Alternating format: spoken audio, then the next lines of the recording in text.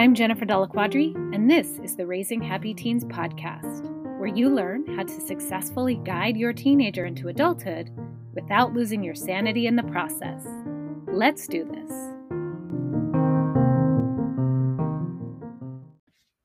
Welcome back to the podcast. I wanted to start today's podcast just by talking about how amazing I think that this generation of teenagers is. And it's Generation Z, right? Gen Z. I think that this generation is going to change our world. And that's coming from someone who has two Gen Z kids of her own and talks to Gen Z teens all day, every day. And the reason why I think this is because Gen Z is so socially aware. And I know we talk a lot about how negative the impact of social media is and how kids are on their phones all of the time. But there are some really great positive things that have come along with that, and that is awareness. So I know my teens go on TikTok and they're not just watching things like, how to blow the perfect bubble or sitting and comparing and despairing. My kids are learning a lot about mental health, about differences in people, different abilities, disabilities, and to the point where they have awareness of some terms that I probably didn't even know about until maybe 5+ years ago. And I have a degree in psychology. So I, like I said, think that this generation of kids is really going to be a turning point for us as a human race. Love them. And that diatribe is an introduction to today's topic, which is masking. This is a term that is now more commonly used, something that maybe people who had disabilities or people in the field of therapy or psychology or counseling maybe had known in the past. But now it's a lot more mainstream. So I'm going to be talking today about masking, basically what it is. And I'm going to share with you 3 signs your teenager is masking and how you can support them with it. So let's dig in. So basically, masking is pretty much what it sounds like. It is pretending that all is okay on the surface when it's not equitable to how you're feeling on the inside. We all mask from time to time. Masking in and of itself is not a problem, but it can become a problem if it's used too much or if it just becomes a part of someone's personality. So the reason why masking is created is to help us fit in socially. So when you are somewhere in public and maybe you're feeling really sad about something on the inside, it can feel really socially unacceptable to just wear that sadness on the outside. People may ask you if you're okay. They may make assumptions about you. So you cover up how you're feeling so that you can fit in. And again, this isn't a problem, but if there's something deep going on inside and you never acknowledge it, or you're constantly pretending and covering up, that's when it's really a problem. So basically, it's just hiding negative emotions behind inauthentic positive ones. So here is how it can show up in your teenager. They may look like they have it all together, right, on the outside. You would never know that they're struggling deep down. And that's why masking can be such a problem, because if they're really good at it, you really have no idea that they're having a hard time on the inside. And there you can't give them support because you just don't know. Some teenagers, or just people in general, mask so much that they actually disassociate from what's going on. And this is something that can come up like years down the road when you talk about something that happened and the person who had been masking is like, I have no recollection of that at all. And it's because they were so deeply masking that they were detached from the situation. So once they learn that that's something that they've started to do or that they have a tendency to do, they can start to address it, turn it around, get support for whatever it is that's going on inside so that they don't have that need to mask so much. So today I'm going to be sharing with you 3 signs that your teen baby may be masking. And I'm also going to dive into the many, many reasons why they may be masking. Sign number 1 is constant fatigue for seemingly no reason. And this could look like laziness or just disinterest in life or activities, but really, constantly acting like things are fine is just exhausting. It takes a lot of energy to hide how you're really feeling and pretend like you're okay. So your teen may make it through the day and then need to rest the rest of the night because they've been holding it together for so long. And they may not have energy to do homework or even things they normally enjoy doing. And instead they'll sleep or play on their phone or zone out to the TV. And my recommendation is to always get curious about the fatigue. It could be a lack of sleep or just a busy schedule, but could also be due to poor nutrition. But when in doubt, look into it. So check in with your teen's doctor, but know that there may be something more emotional than physical going on.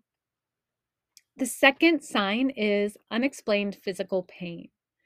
The mind and the body are connected. So if the mind is sick, the body is going to feel it.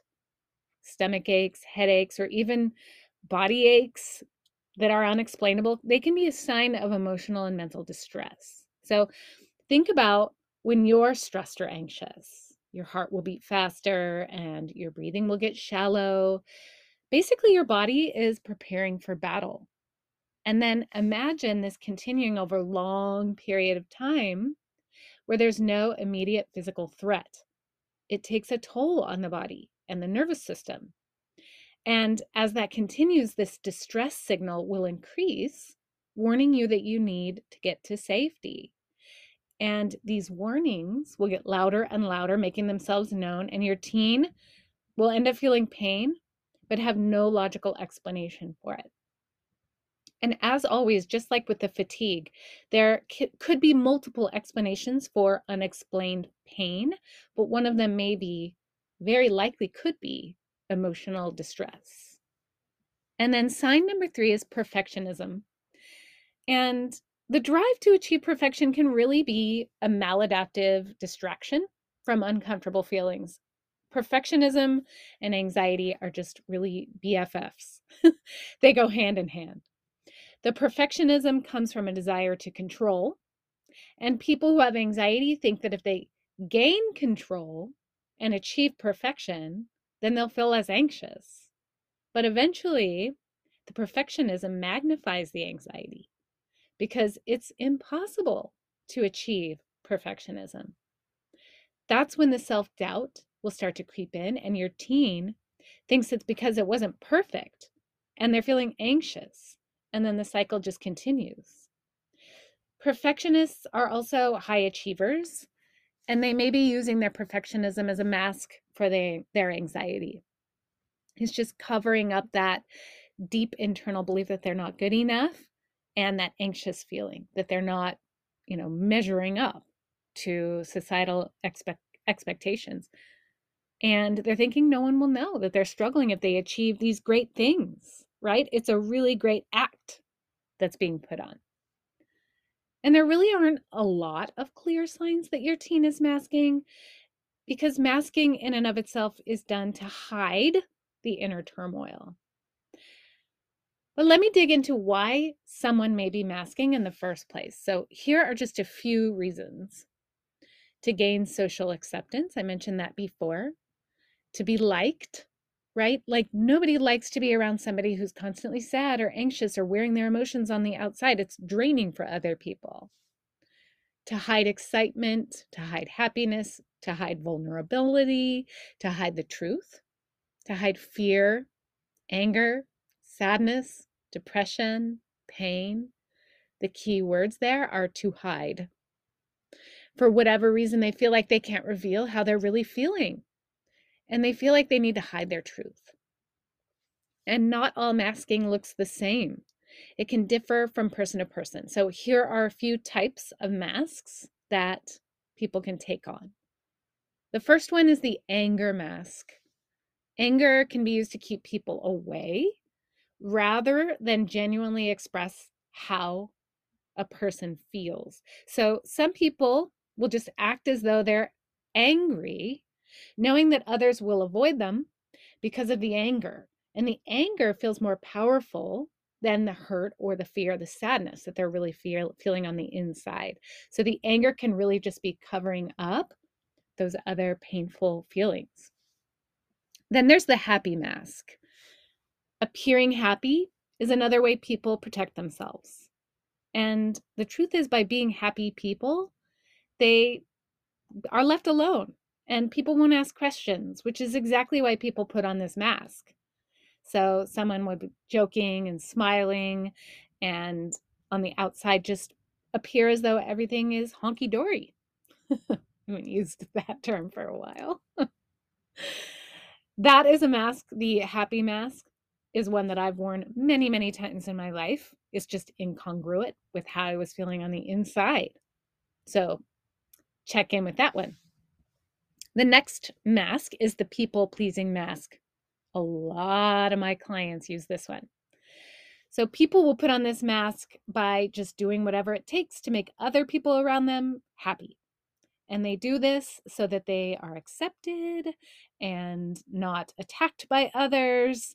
And when someone is wearing a people-pleasing mask, they go all out for others. Not because they love doing it, but because they're trying to avoid negative feedback or being disliked or having harsh judgments on them. They're projecting or they're placing their attention on someone else so that they don't get the attention themselves. The next one is the humor mask. So being funny is a good way to divert attention.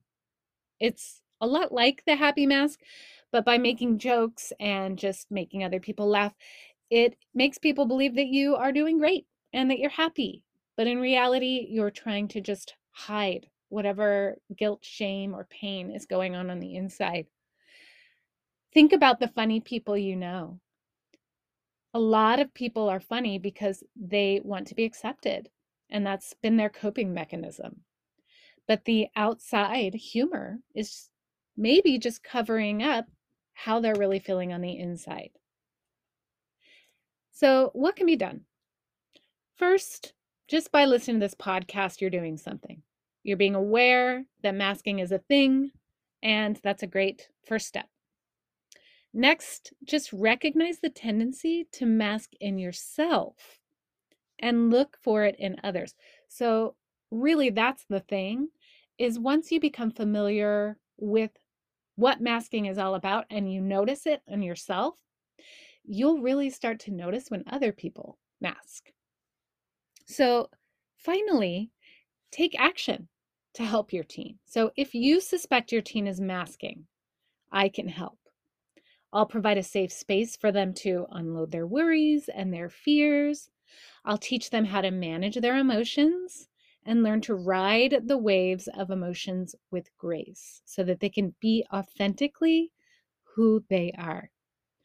Click the link in the show notes to schedule a free consultation to learn more about my one-on-one coaching program. I look forward to hearing from you.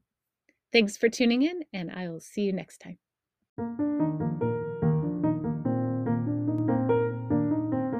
If you liked this episode, I want to invite you to follow me on Instagram at jennifer.delaquadri, where you'll find more tips, inspiration, and connection to help you navigate this unique and sometimes challenging season of parenthood. I'll see you there.